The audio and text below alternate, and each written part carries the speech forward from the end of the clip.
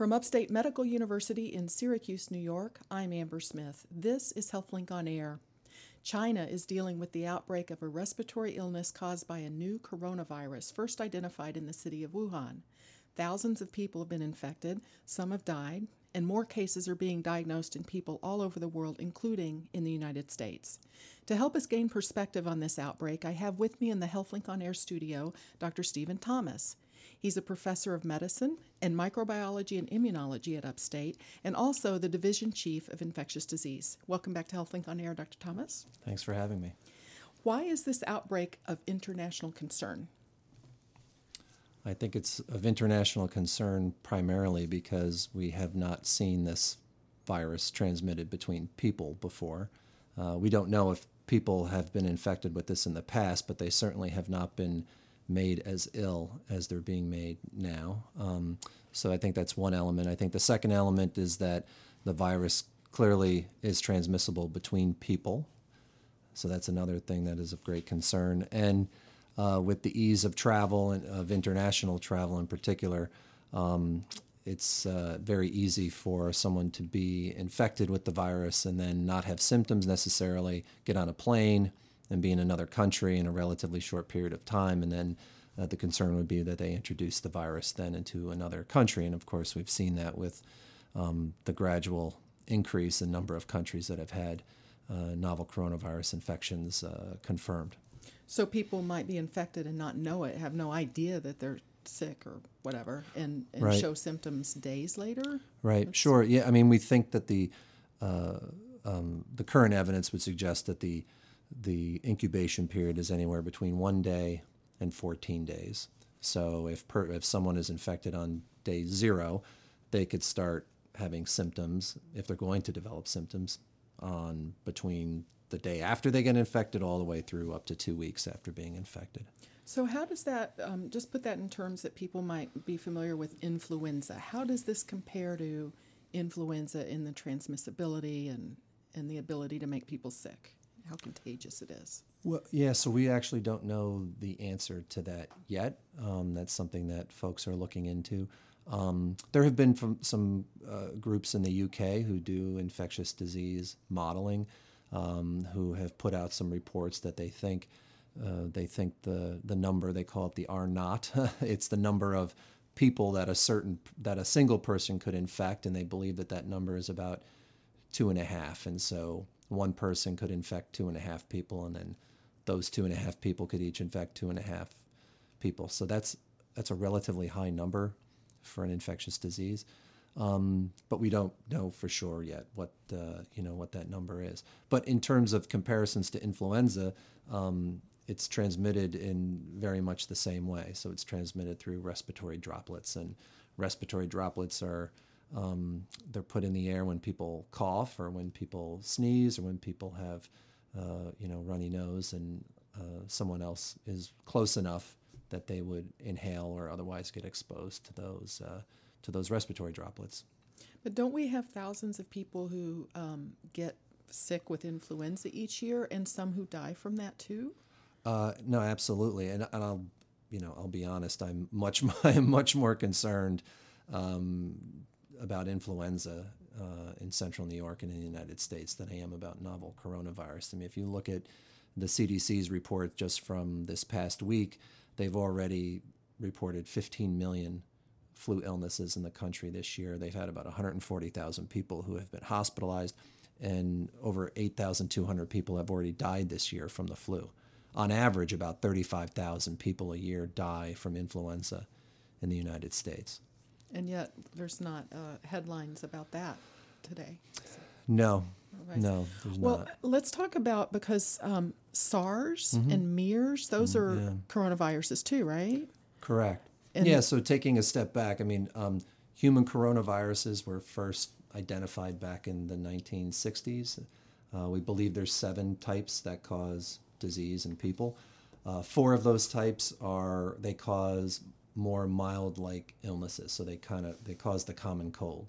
So about 10 to 30% of upper respiratory infections that occur, mostly in the winter, are caused by coronaviruses. We at Upstate routinely test people who come in with respiratory illnesses. We will routinely test them for these common coronaviruses. They can, in certain circumstances, cause severe disease in certain types of people, but for the most part, it's a mild, self-limited disease. And then there's 3 other strains that cause more significant disease in people. So the first was SARS, so the severe acute respiratory syndrome coronavirus in 2002. And then the second was around 2012. That's the MERS-CoV, so that's the Middle Eastern Respiratory Syndrome coronavirus, which is largely confined to the Middle East and Saudi Arabia. And then now we have the 2019 novel coronavirus, which has come out of China. So are these viruses that can be passed between humans and animals?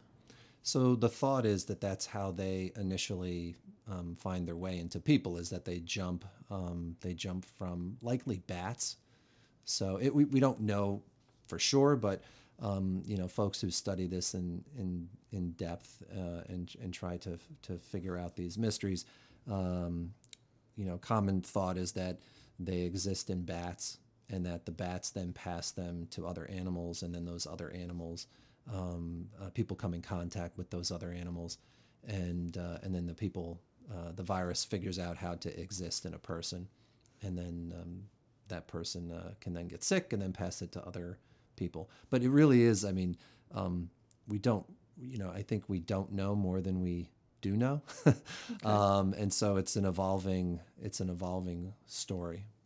Do we know if a person had SARS, if that gives them immunity to this new coronavirus? Does it work that way? Yeah, that's a really good question. I don't think we know the answer to that. That would be you would have to find people who had been infected with SARS, and then you would have to see if those people had been infected with or exposed to the novel coronavirus and what happened.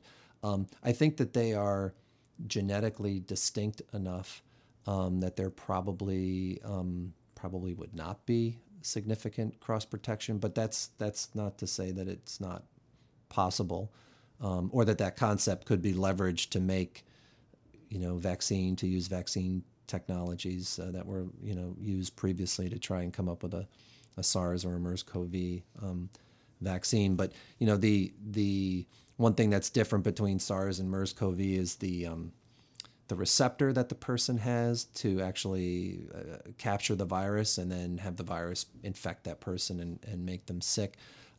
We do know the receptors between SARS and MERS-CoV are different, and they're trying to figure out right now which one the novel coronavirus is closer to. I think early thinking is that it's closer to SARS than it is to MERS-CoV, but that's still an unfinished story. You're listening to Upstate's HealthLink on Air. I'm your host, Amber Smith, talking with Dr. Stephen Thomas. He's a professor of medicine and microbiology and immunology at Upstate, and also the division chief of infectious disease. So let's talk about this particular coronavirus, novel CoV 2019. What do we know about it? What makes it so dangerous? I think one of the reasons that it's dangerous is it would appear that people have not been widely exposed to it before. So there is no either individual or population level immunity to the virus. And so people would have to rely on what we call innate immune responses to try to protect them if they were infected. So that's one thing. The other thing we know is that, and we're pretty confident, is that it can be spread from person to person, as I mentioned, probably through primarily respiratory droplets. So that's the second thing that we know about it. We know that it can cause severe disease in people. So people can get very severe pneumonia. They can get ARDS, which is very significant a problem with people's lungs. And we know that it can kill people. So, as of this morning, they were reporting about 6,057 confirmed cases and around 132 deaths. But what we don't know, we don't know the denominators, right? So we don't know the total number of people who've been exposed. We don't know the total number of people who have been infected.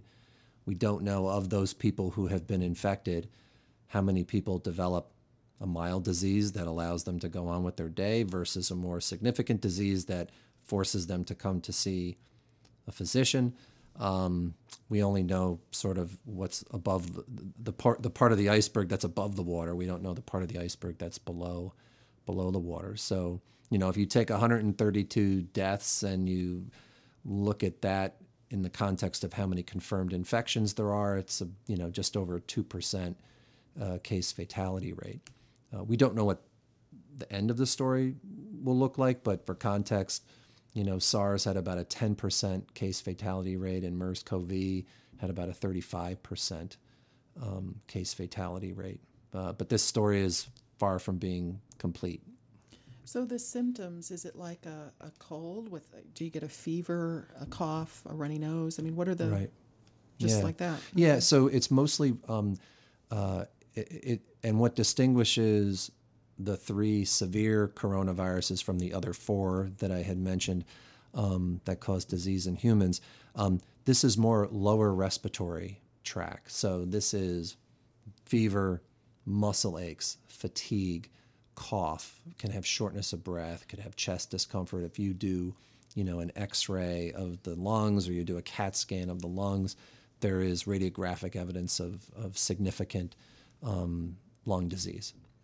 So this is a lower respiratory tract Does illness. it seem to target the elderly or the infirm, or is this an equal opportunity virus? Right.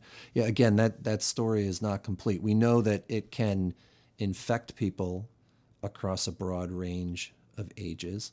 Some of the initial reports, based on very small numbers of patients, but some of the initial reports that have come out kind of characterizing who gets sick and who doesn't, there does not seem to be a significant predilection for people with other medical comorbidities. So it seems that there are as many people who get sick that may not have any pre-existing medical problems as those people who might be older and have significant medical problems. My guess from extrapolating from other respiratory illnesses is that the older you are and the more significant heart or lung disease that you have at baseline, the less likely that you're going to tolerate an infection well. But again, this is an unwritten, uncompleted part of the novel coronavirus story.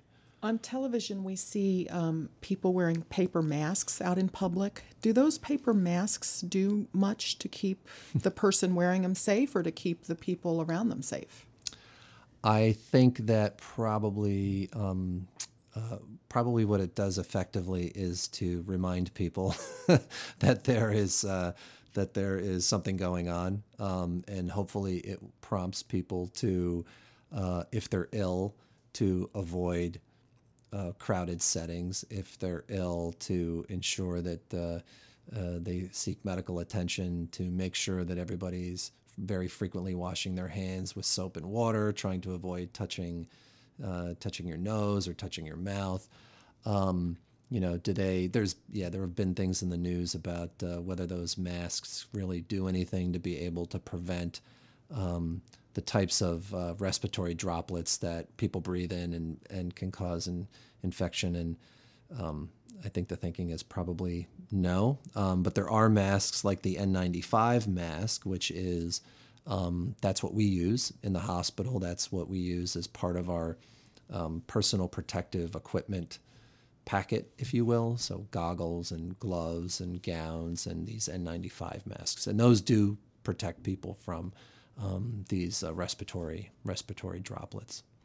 Can I talk to you about how public health experts zeroed in on where this virus started? I mean, we've read that a market in Wuhan. How would they know that? If you've got sick people showing up in the hospital, how would you go about tracing it back? Yeah.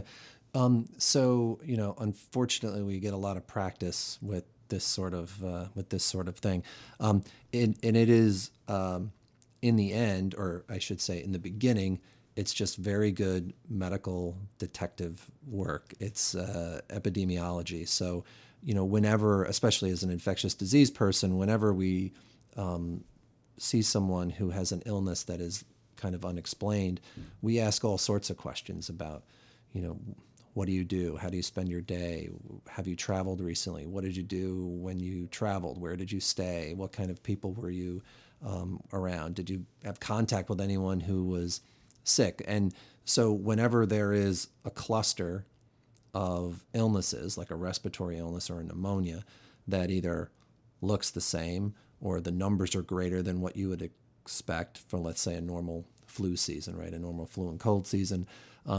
And you start asking the same questions to a bunch of people and you start seeing common threads among those people, then that gets you thinking. So then the other thing that you can do once you have suspicion is, they're able to isolate the virus from people.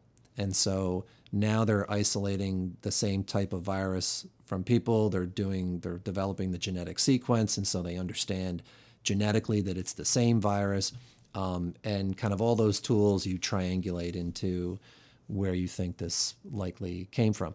And if you think that there was an animal reservoir, so if you think it, bats or other animals that might be sold at that market, then you can go investigate and take samples of animals and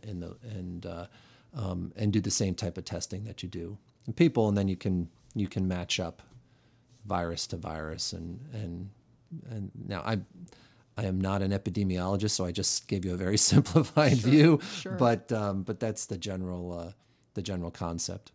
How effective are quarantines at preventing the spread of something like this?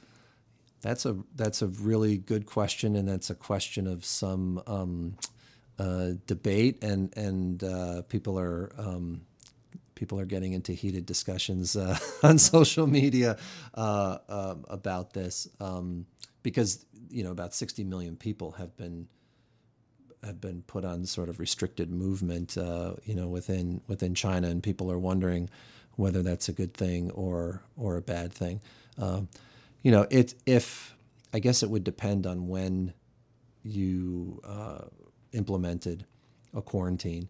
And in this case, people are quoting that, up to 5 million people had already departed that area prior to the restricted movement policies being put in place. So they question the value of that. In general, so quarantine or controlled monitoring, these can be tools that public health people need to implement in an epidemic or a pandemic setting, and it certainly it can play a role in ensuring that people who are sick or people who are under suspicion of having been infected will not come in contact with people who have not. The challenge is when you have an incubation period of up to 14 days, when meaning someone could not be ill but have the virus and be able to transmit to other people for 2 weeks. That person may not have their movement restricted, right? So now they have a 2-week period where they can be moving around and doing, whatever it is that they do. I'm not answering your question directly because I don't know if there is a clear answer on the benefits of quarantine. We don't know much about this virus. It sounds like we don't know how effective it might end up being or not. Right. Well, let me ask you this then, because there's a lot of travel restrictions, airlines that aren't flying to China and such. How risky is it for a person in Wuhan who's healthy to walk down the street if they're keeping their hands washed and they're covering their mouth when they sneeze and they're not shaking hands with people? How risky is it just to exist there? So I have the same information that everybody else has who has access to the internet. So we only know what's being reported and what's coming out of the country. So I can't speak, of course, to Wuhan. If other countries are to send medical experts and China is to accept their help, I'm sure that there'll probably be more information. But if we just think about how it's transmitted, so your highest risk of being infected is if you are within close proximity to someone else who is infected and who is infective. and they're coughing or sneezing, or or you are exposed to their secretions, spit and snot and things like that. And we usually we use a figure of about 6 feet. So the highest risk zone would be in about a 6 foot radius.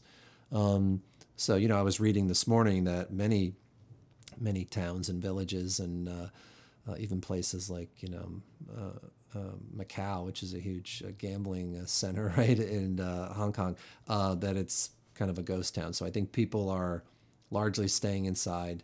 I think people are obviously very concerned. But really it's that 6 foot kind of high risk zone that we worry about.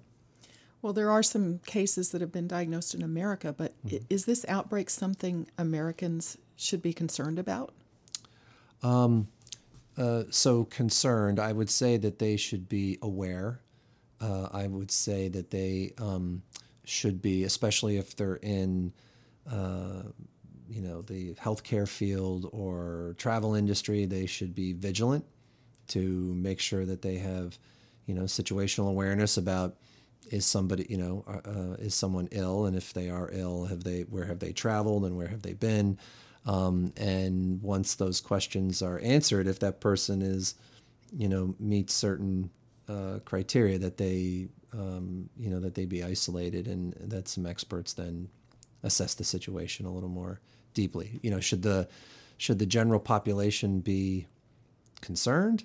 I don't think we're there yet. Again, I would be more concerned about influenza. I would be more concerned about people not wanting to get vaccinated. I would be more concerned about people not practicing good hand hygiene, during our winter season, when we, again, have about 35,000 people a year die in this country from influenza. So I think concerned might be a strong word. I would just say alert and vigilant. Are people at risk here if they receive packages or products that come from China? No, not to my knowledge. I guess one could, you could, I guess, hypothesize that if this truly is from an animal reservoir and somebody were to get, animals or meat or something of that nature, that hypothetically, I guess, but that would be a stretch. Okay. Well, the CDC is telling people in America, if they have symptoms and they have a history of recent travel to China, to call ahead before they go to the hospital. Absolutely. So why is that? What does the hospital do before they get there? Yeah, so typically, and I should make this point clear. So we, especially in Central New York, I'll just speak to Central New York, we have a lot of travelers. We have a lot of international students. We have a relatively large immigrant population. And so, we are constantly monitoring people who are sick and where they have where they may have potentially traveled. That is an everyday activity that we participate in at all the hospitals around here. So if someone comes in ill, they're going to ask, have you traveled outside the country in the last 21 days or 28 days, something like that. We did that for measles. We did that for Ebola. It's a constant thing that we always do. So the idea is, as I look at it, is first, you maintain your suspicion, you ask the right questions, and in doing that, you identify someone who may be at risk. And in this case, it would be, do you have signs or symptoms consistent with a respiratory infection? And have you traveled to China or Asia, or have you been recently exposed to somebody who has traveled to China or Asia? And then, so the first thing then is to identify. And then the second thing is to then isolate. So if someone were to come in and say, I just got back from China and I came back 7 days ago and now I have a fever and a cough and I don't feel well, then that person would immediately have a mask placed on them. They would be put into isolation. What I mean by isolation is just a private room And we have rooms that are, all hospitals have rooms that are specific for people with respiratory infections. So the way the air flows in the room maximally protects the public and the staff from that person. So the person would be isolated. And then the physicians, and usually they will, whether it's an emergency department or a clinic or something like that, they'll usually call the infectious disease physicians. They'll call the infection control folks, and then we will then evaluate the situation and evaluate. We'll do a history, we'll do a physical exam, we'll take some blood, we'll do a chest x-ray, and we'll make an assessment of how likely we think the risk is that this person may have the infection. And at that point, we talk to the state Department of Health and the physicians at the State Department of Health. And Onondaga County is where we start, but it may escalate to the state potentially. And then together we make a decision, does this person need to be tested specifically for the novel coronavirus? So there is a test that there can is. tell The you. CDC is doing the test. So if everyone agrees, yeah, this person should be tested, then they'll remain in isolation. We will take care of them. We'll get the samples that are required, and then we'll follow the protocol. And the samples ultimately go to Albany, to the Wadsworth Laboratory, where they do some testing, and then the definitive test is done at the CDC down in Atlanta. And then they will communicate back to us what the results are. And, oftentimes, and in addition to testing, though, for, again, you're more likely to have influenza, you're more likely to have one of these other respiratory viruses than you are to have novel coronavirus. But to go back to your initial point, ideally, yes, the person would self-identify and say, either call their primary care doctor or call the emergency department or, whatever, and say, I recently traveled to Asia. I now have fever and cough and shortness of breath. What do you want me to do? Because then we can meet them outside of the hospital, right? We can get the mask and we can help them to get, avoid a lot of traffic and avoid a lot of people and get them into that private room.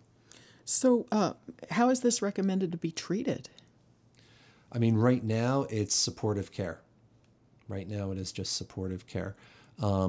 So there are some trials going on now with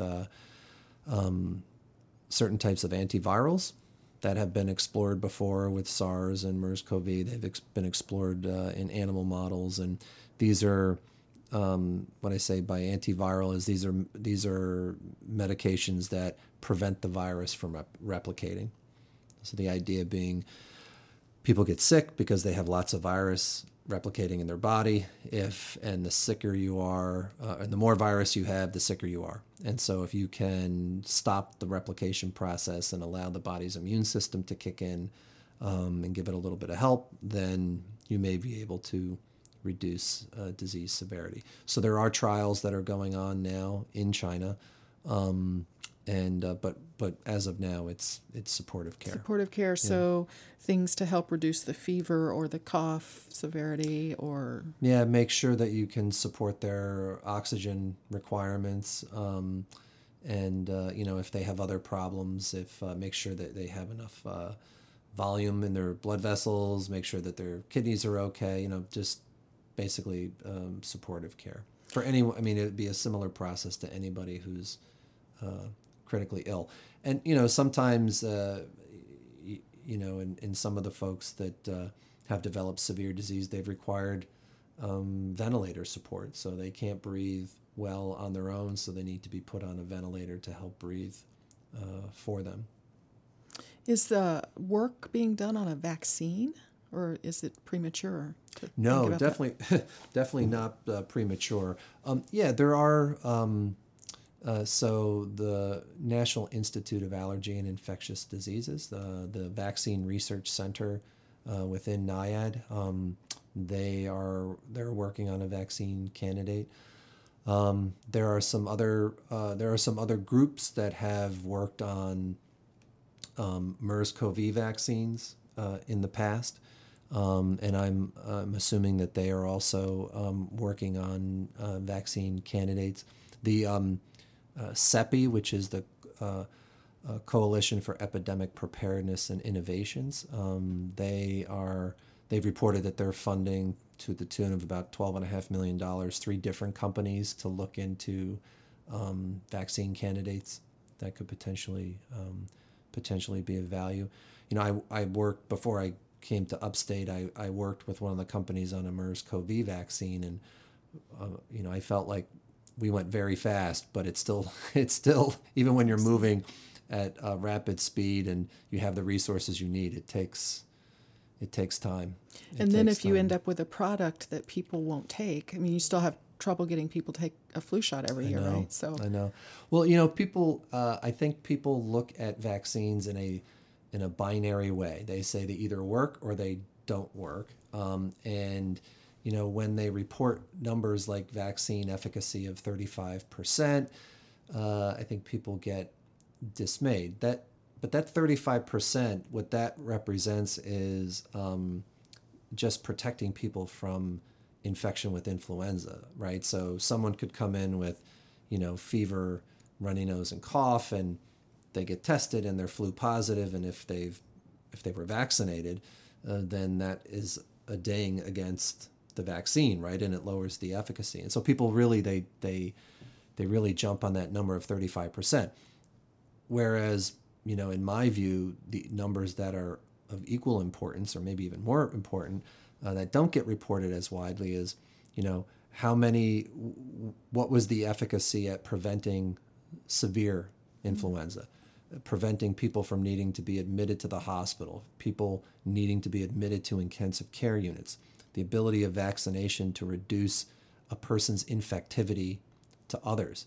You know, there have been studies that have looked at cardiovascular outcomes, and people have been vaccinated against influenza versus those that have not, and there's been high efficacy for that. You know, all-cause mortality. So there's a lot of other benefits that vaccination against influenza confers to people, but that don't get as widely reported. And that's on, I mean, you know, that's on my community and the scientific community and others to do a better job at messaging the benefits of influenza vaccination outside of just preventing, you know, infection with flu. Well, thank you to Upstate Infectious Disease Chief, Dr. Stephen Thomas. I'm Amber Smith for Upstate's podcast and talk show, HealthLink on Air.